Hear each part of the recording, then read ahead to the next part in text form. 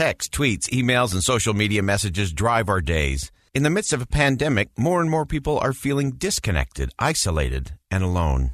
Reconnecting and building meaningful relationships may only be one neighborhood away, or one world-famous neighbor away. Journalist Court Mann takes us inside the legacy of connecting personal letters from Fred Rogers, Mr. Rogers, to thousands of neighbors he never met, but who he touched deeply. All of that and more on this episode of Therefore What? Therefore What is a weekly podcast that breaks down the news while breaking down barriers, challenges you in the status quo, explores timely topics and timeless principles, and leaves you confident to face what's next. I'm Boyd Matheson, opinion editor for the Deseret News, and this is Therefore What?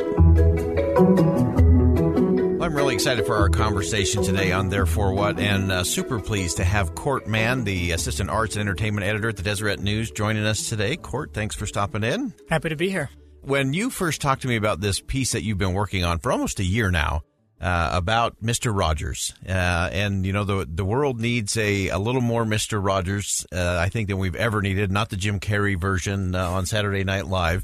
But people are looking for that connection and building trust and doing all of those things that Mr. Rogers did for so many over the years. But you took a really interesting dive into something that I thought I was pretty good at, writing letters, handwritten notes. And then I started reading through your piece and I thought, holy cow, Mr. Rogers was not just on another planet. He's like in another galaxy when it comes to the power of a letter and a handwritten response. What did you learn?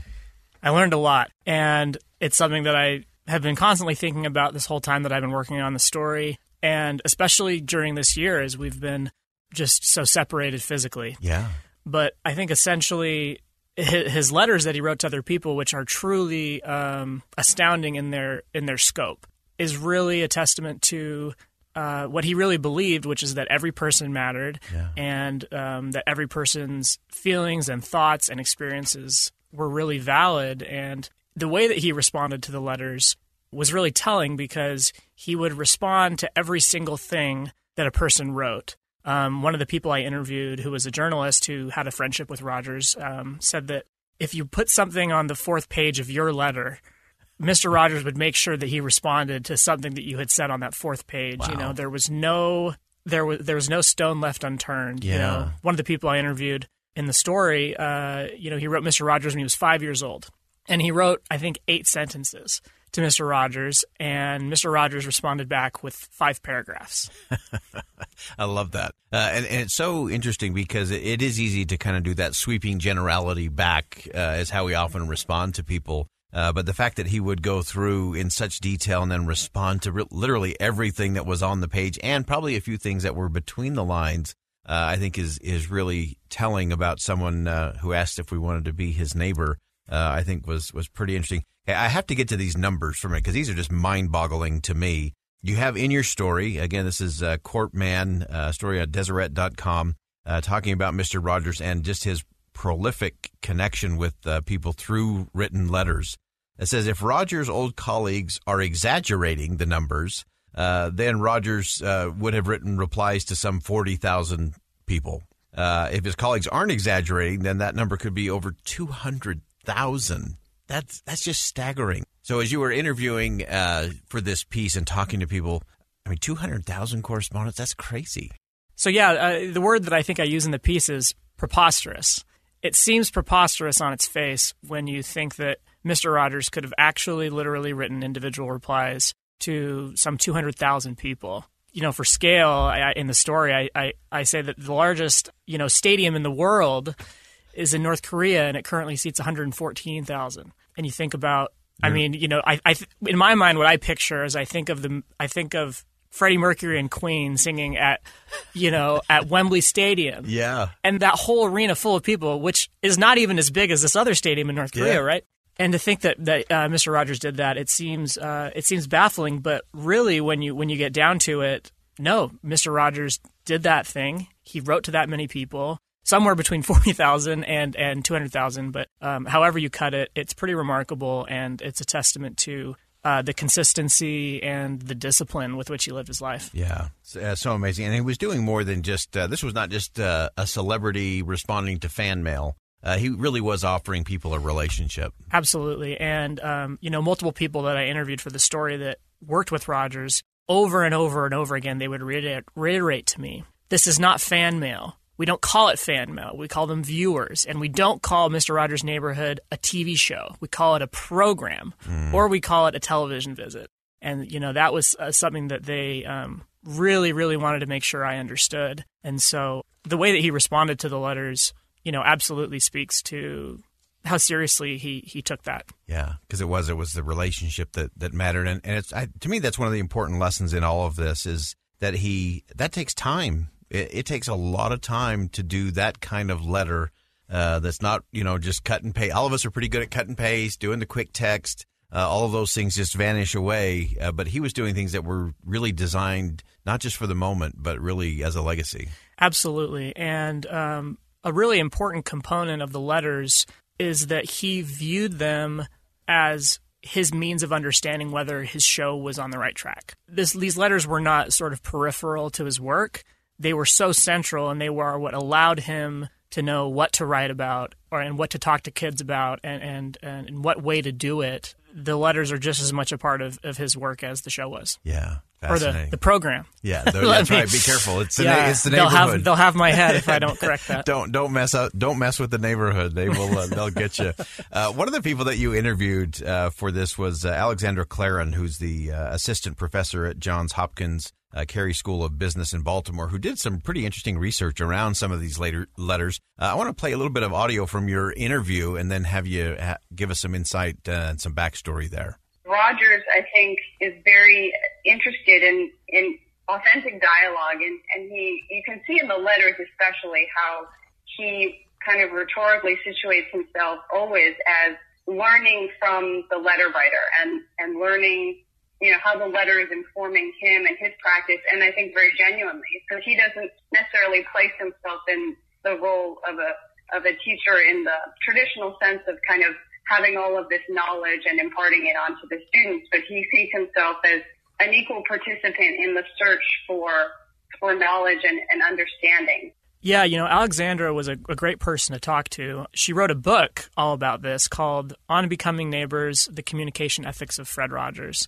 It's a very academic book. It's not necessarily like light bedtime reading, but it is incredibly insightful. And, she started that book as a college dissertation, as a grad school dissertation, I believe, and realized it was worth writing a book about. So I can relate to that, diving into something and realizing there's a lot more to it than you think.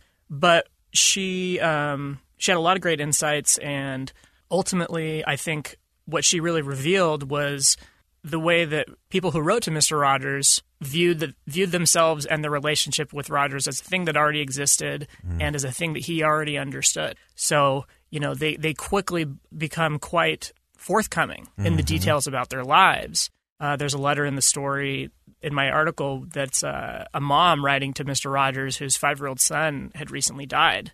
And I mean, it's pretty heart-wrenching. Yeah. But people just felt like they already had a relationship with Fred Rogers, that he knew them, that he was their friend, and that they could just immediately treat this correspondence like that. And that's pretty remarkable, I think. Yeah, and I think that's indicative of, one, as the professor said, it's this idea that he was the learner.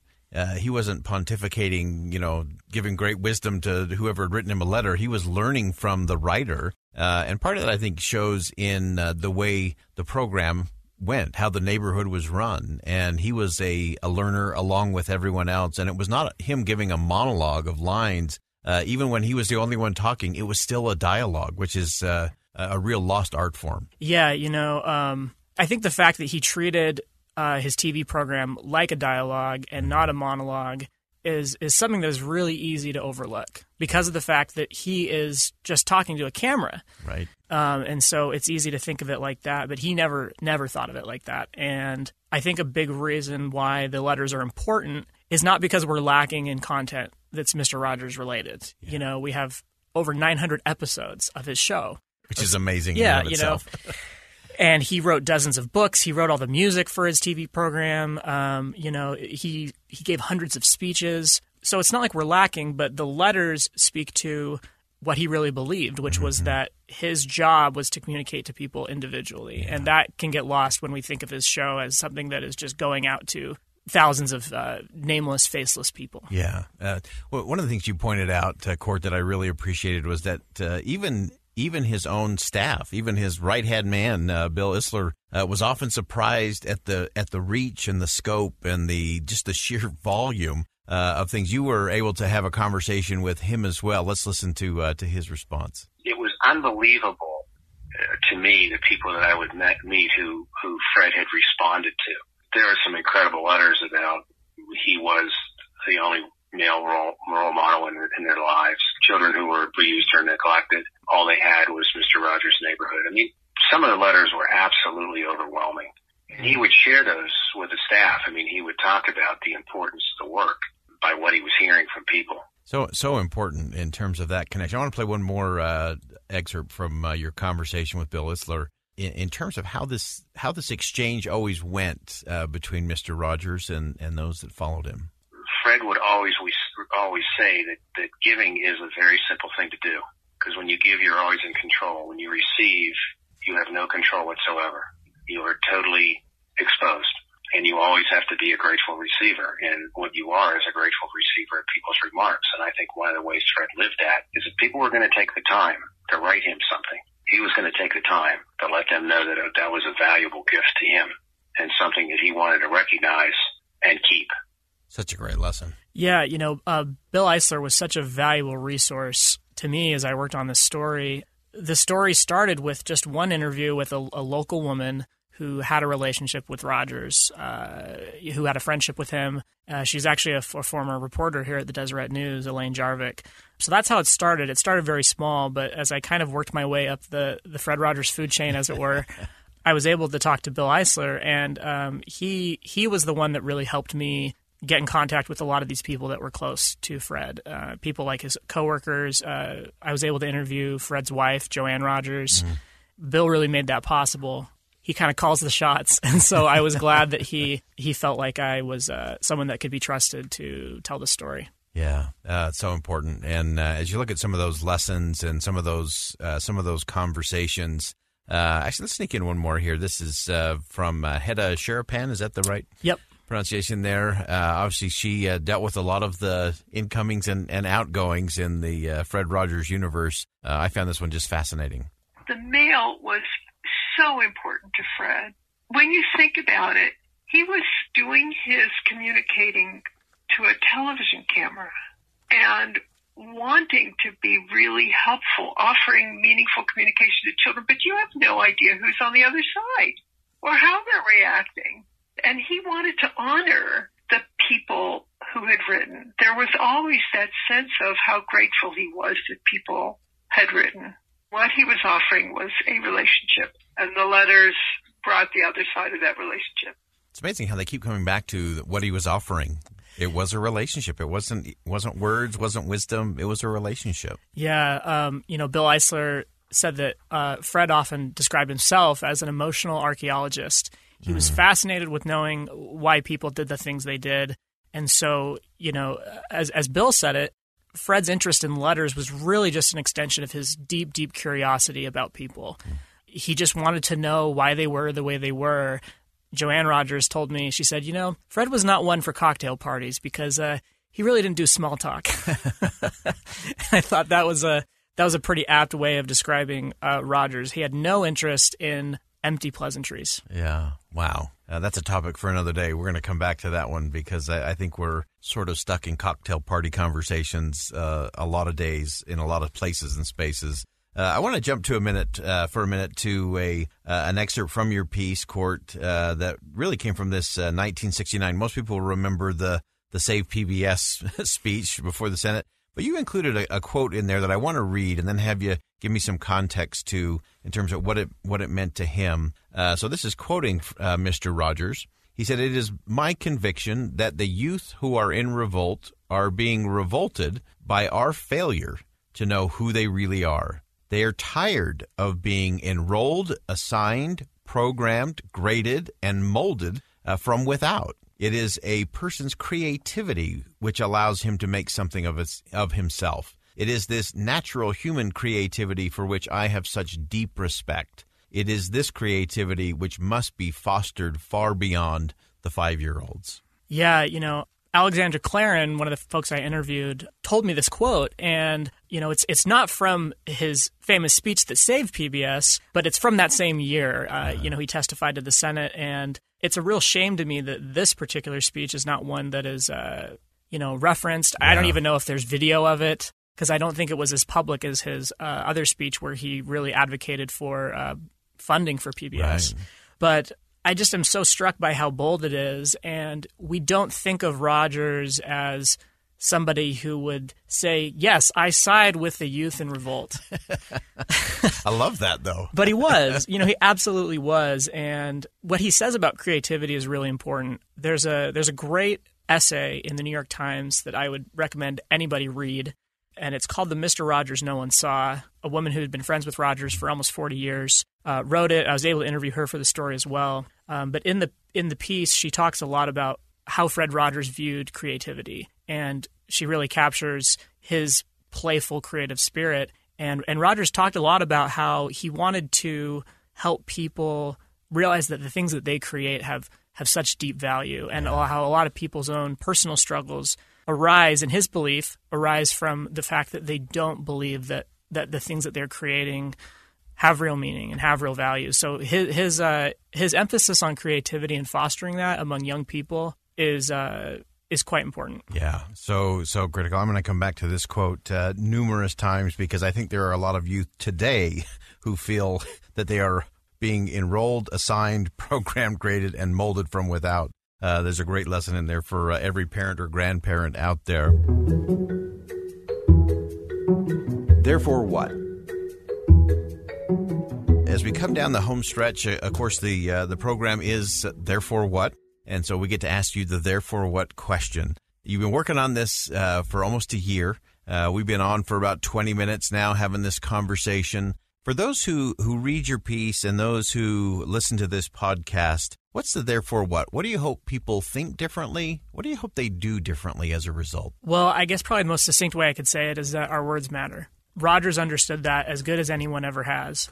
Working on this piece, constantly thinking about the way that he approached communicating one-on-one has made me reflect a lot on the ways that I communicate with people one-on-one. A lot of my life is involved with mass communication, being a journalist, and yet the one-on-one communication still is super important. And there's been times where I have thought in the moment, how would Fred Rogers respond to this incredulous Facebook comment or this insensitive text message? And sometimes I've taken that to heart, and I've responded in a way that I think Fred Rogers would be proud of, and other times I haven't. And the difference for me now is that the specter of Fred Rogers is there kind of looming over these communications that I have. And so I think ultimately our words matter, and Fred Rogers and his approach to the letters helps us really see the impact that we can have if we really treat every piece of one-on-one communication as valuable and